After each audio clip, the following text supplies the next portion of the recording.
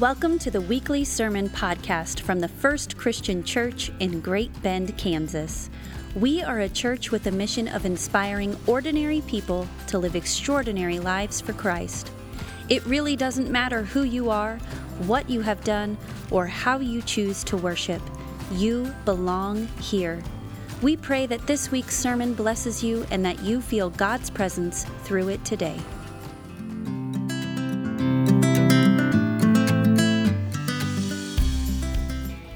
So today we are in week 3 of our sermon series called The Walk. And remember, what we're doing in this series is we're getting into the 5 essential practices of the Christian faith to learn what it is that you and I need to be doing to walk with Christ on a daily basis. So in week 1, we got into the practice of worship. And what worship is at its essence is living into a relationship with God. And 2 of the ways that we go about that, 2 of the foundational ways we go about that, or through attending Sunday morning services as we gather together to pray, to praise, to listen, and encounter God. And then during the week, we spend time daily in prayer with God. And then last week, we got into the practice of study. And what study is listening for God to speak.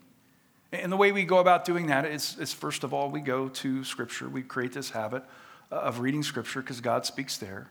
We also to begin to listen to the voice of God speaking and nudging within us. There's this ability to hear God speaking to us through others. And then ultimately what I hope happens to you is you develop ears to hear that God is always speaking. But now that you're starting to get your brain around the importance of worship and study, which we've done the last 2 weeks, but before we make our transition into the next 3 essential practices, I need to kind of show you how these practices are really basically just about living out Jesus' great commandment. And this is a really important connection here because this is how you see how important all of this stuff is. So what happens when you take a step back and look at these practices in a big picture kind of way, right? Is that the first 2 practices of worship and study are all about loving God, while the last 3 practices, serve, give, and share, which we start this week and go for the next couple of weeks, are about how we're being called to love others as ourselves, which means foundationally, what this series is really all about is taking the complexity of Jesus' greatest commandment, to love God with all your heart, mind, soul, body, and strength, and to love your neighbor as yourself, and giving us practical, concrete kind of ways to live that out in the bump and grind of our day-to-day existence. Or it takes this theological, ephemeral thing here, and it makes it practical in the world today. Or in other words, if you want to know what it looks like to love God with everything that you are and to love others as yourself, well, it's all about giving yourself to worship, study, serving, giving, sharing. It's that simple. It's that foundational. That's what it looks like to love God with everything that you are and love your neighbor as yourself. All right, so now that connection has been made in your brain, what we need to do now is we need to get into essential habit number 3, which is to serve. And the best way I know how to show you what service is to walk you through the parable of the Good Samaritan, which is one of my favorite parables. I mean, it's really mind-blowing. So the first thing you need to know about this parable is that basically Jesus is telling this story, this parable, in response to a young man asking him, well, who is my neighbor? Or more specifically, who are we called to love when God calls us to love our neighbors? So the parable begins in Luke 10:30, and it says, a man was going down the road from Jerusalem to Jericho and fell into the hands of robbers who stripped him, beat him, and took off, leaving him half dead. And what Jesus is describing in the opening part of this parable is a solitary Jewish man actually doing something foolish. He's walking down this road between Jerusalem and Jericho, a notoriously dangerous road that is known for its land pirates. That's right, I said land pirates. And of course, what happens to this man as he's walking alone on Pirates Road is he gets beaten up, stripped naked, robbed, and left for dead. Because that's what always happens when you try to traverse that dangerous road alone. But then, as luck would have it, it seems as if this poor man has caught a break because now by chance a priest was going down that road. And given that a priest is considered to be one of the most holy and godly people in all of Israel, it seems that this man is going to be saved because that's what godly people do, right? They stop and help. Well, as you guys know, that's not what happens. When he saw him, he passed by on the other side. Or this priest, this holy man, not only doesn't stop, but he went out of his way to avoid him. Now, the reason many scholars give for this priest not stopping to help is because if he happened to touch this man that was left on the side of the road and he was dead, remember, this guy's unconscious here. If he touches him and he is dead, that would make that priest unclean or unable to do his service in God's temple, which is probably where he was headed at that point, right? There's a lot of priests who live in Jericho and they go to Jerusalem to serve. And so he is on his way to do his work in the temple. And so what he does is he chooses not to take that risk, justifying it by basically saying something like, well, service in the temple is way more important than the service that I could give to this man. So he just keeps going on his holy way. But then thankfully right after the priest walks by, we find another holy person walking by, which is like, this guy's going to get a second chance. So likewise, a Levite, when he came to the place and he saw him, or the hope at this point in the story is that even though the first holy man, the priest didn't stop to help, surely this Levite was going to do the right thing. Or he was going to do what holy people are supposed to do, right? But again, that's not what happens. No, instead, this holy man also passes by on the other side. Or just like the priest, and probably for similar reasons, similar justifications, this Levite keeps right on walking. So at this point in the story, it seems as all hope is lost for this man who has been beaten and left for dead. Because if two of the most holy people in the world are not willing to stop and help, what chance did he have at being saved? Or in other words, it now looks like this man really is going to die. And then there's this twist. But a Samaritan, while traveling, came upon him. Now, what you need to know about Samaritans at this point in history is for the Jewish people, Samaritans are considered to be the scum of the earth, or half-breed people who have corrupted the Jewish faith and so should be avoided at all cost. Or think about how Biden feels about Trump or how Trump feels about Biden, and you'll be in the right ballpark when it comes to how these people feel about each other. I mean, this is a vicious hatred they have. Which means, as this Samaritan is approaching, it is assumed there is no way in HE double hockey sticks that this man is going to stop out and help this mortal enemy of his. I mean, why would he? You're not supposed to help your enemies. You're supposed to go on. And that's exactly what happens. And when he saw him, he was moved with compassion. He went to him and he bandaged his wounds, treating them with oil and wine. Then he put him on his own animal and brought him to an inn and took care of him. Man, he's doing this for his enemy. Are you kidding me? But not only did the Samaritan do that, the next day he took out 2 denarii and gave them to the innkeeper and said, take care of him. And when I come back, I will repay you whatever more you spend. This is scandalous stuff. Jesus just made the mortal enemy of his people, the Samaritans, the hero of this story. So after dropping that bomb, Jesus then turns to the young man who asked the question in the first place. He says, which of these do you think was a neighbor to the man who fell into the hands of robbers? And of course the young man says, well, the one who showed him mercy. Now what's interesting about that, the one who showed him mercy, is he didn't say the Samaritan was the hero of the story. He couldn't bring himself to talk about that guy in that way. He just said, no, the one who showed him mercy. Jesus said to him, go and do likewise. Go and do likewise. Now, what I love about this parable and what it has to teach us about the nature of service is it shows us very, very clearly that worship and study is not enough. It's not enough for you and I to attend church, to read our Bibles, say our prayers, all the while staying out of trouble, which is what the priest and the Levite are doing, right? They're doing everything they're supposed to. They're checking everything off the list. No, part of what it means to walk with Jesus is we are called to love our neighbors. And the kind of love that this parable reveals really has nothing to do with warm and fuzzy things where we all circle up, hold hands, and sing Kumbaya and everybody is happy. No, it has everything to do with seeing someone in need and doing what we can to help. Remember, the best way to define the kind of love that Jesus is calling us to live every single day is love is working towards the physical, mental, and spiritual well-being of others. Love is not a feeling. It's not warm and fuzzy. It's working towards the spiritual, physical, and mental well-being of others, which when you think about it, that's exactly what the Samaritan did. Which in turn makes it clear that what service is at its essence, if you want to get what service is, it's love lived out. It's love lived out. It's the vehicle love uses to express itself in the world. It's how love puts flesh and blood and walks around. That's what love looks like lived out, is service.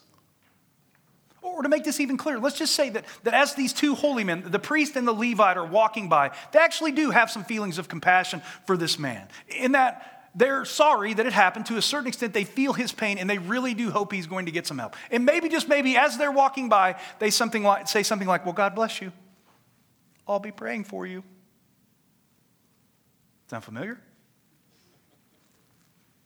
Well, what that puts into perspective, right, is who really cares how you feel or what your intentions are if you don't act on that love? Who really cares?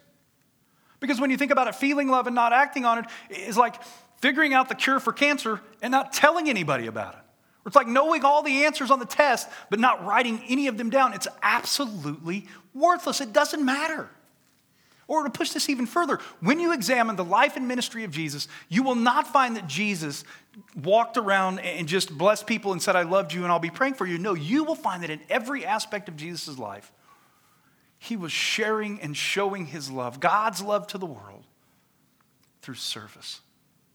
Right? He put love in flesh and blood and walked among us. I mean, Jesus even says this, which is as radical today as it was back then. Whoever wants to become great among you must be your servant, and whoever wants to be first must be slave of all.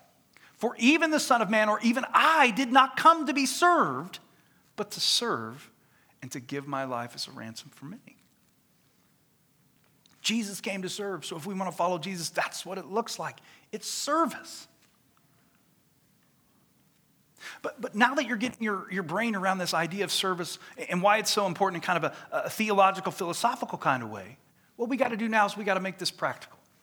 What does this look like in the day-to-day bump and grind of our everyday life? And so what I'm going to do is I'm just going to propose a couple of different ways that you can go out and begin to serve. And what I hope is that this is just a starting place for you. You go here, you try this out, and then God will begin to open up new ways for you to begin to serve in the world. So, the first way that you can give your life to service is to simply look around at your life as it is now, your day-to-day existence, and see if there's someone in need.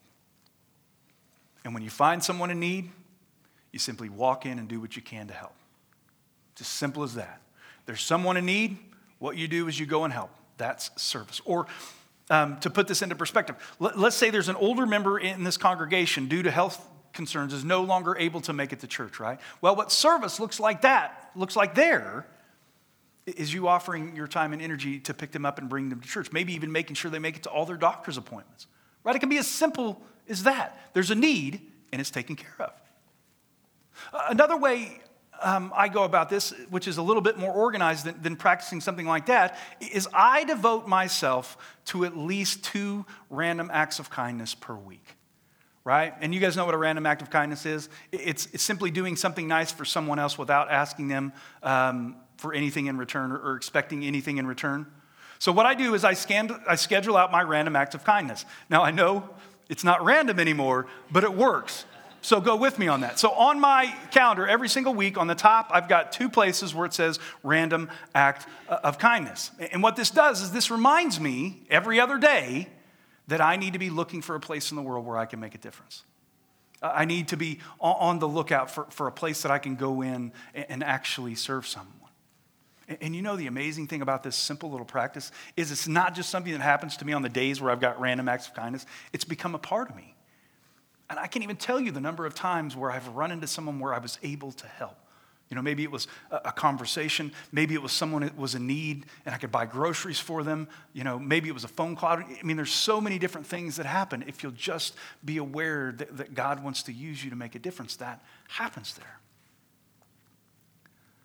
And then the obvious place where you can begin to serve is this church, right?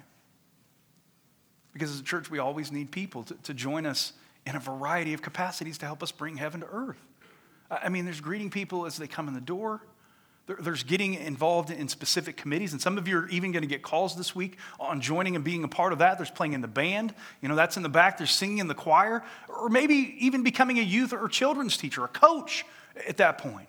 I mean, my God, do you guys realize that we had 29 kids on Wednesday evening, which is about average what we have in our children's ministry? And then in our youth ministry, we have gone from 12 to 29 overnight. Like they keep showing up. They keep spreading. It's like a friend comes and they like it and they bring all their other friends and all that kind of stuff. And we need help.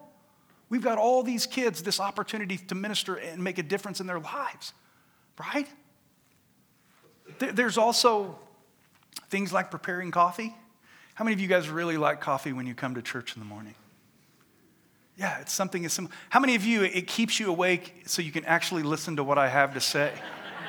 Because I'm that boring, right? Let's just be honest.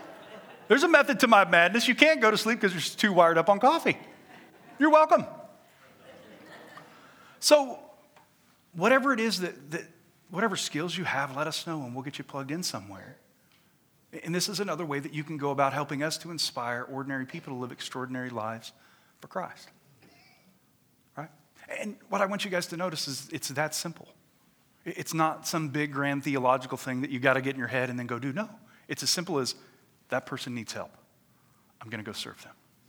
It's as simple as, hey, wait a minute. If I get involved here, then I can make a huge difference. It's that simple. Find somebody, something in need, and give yourself to that.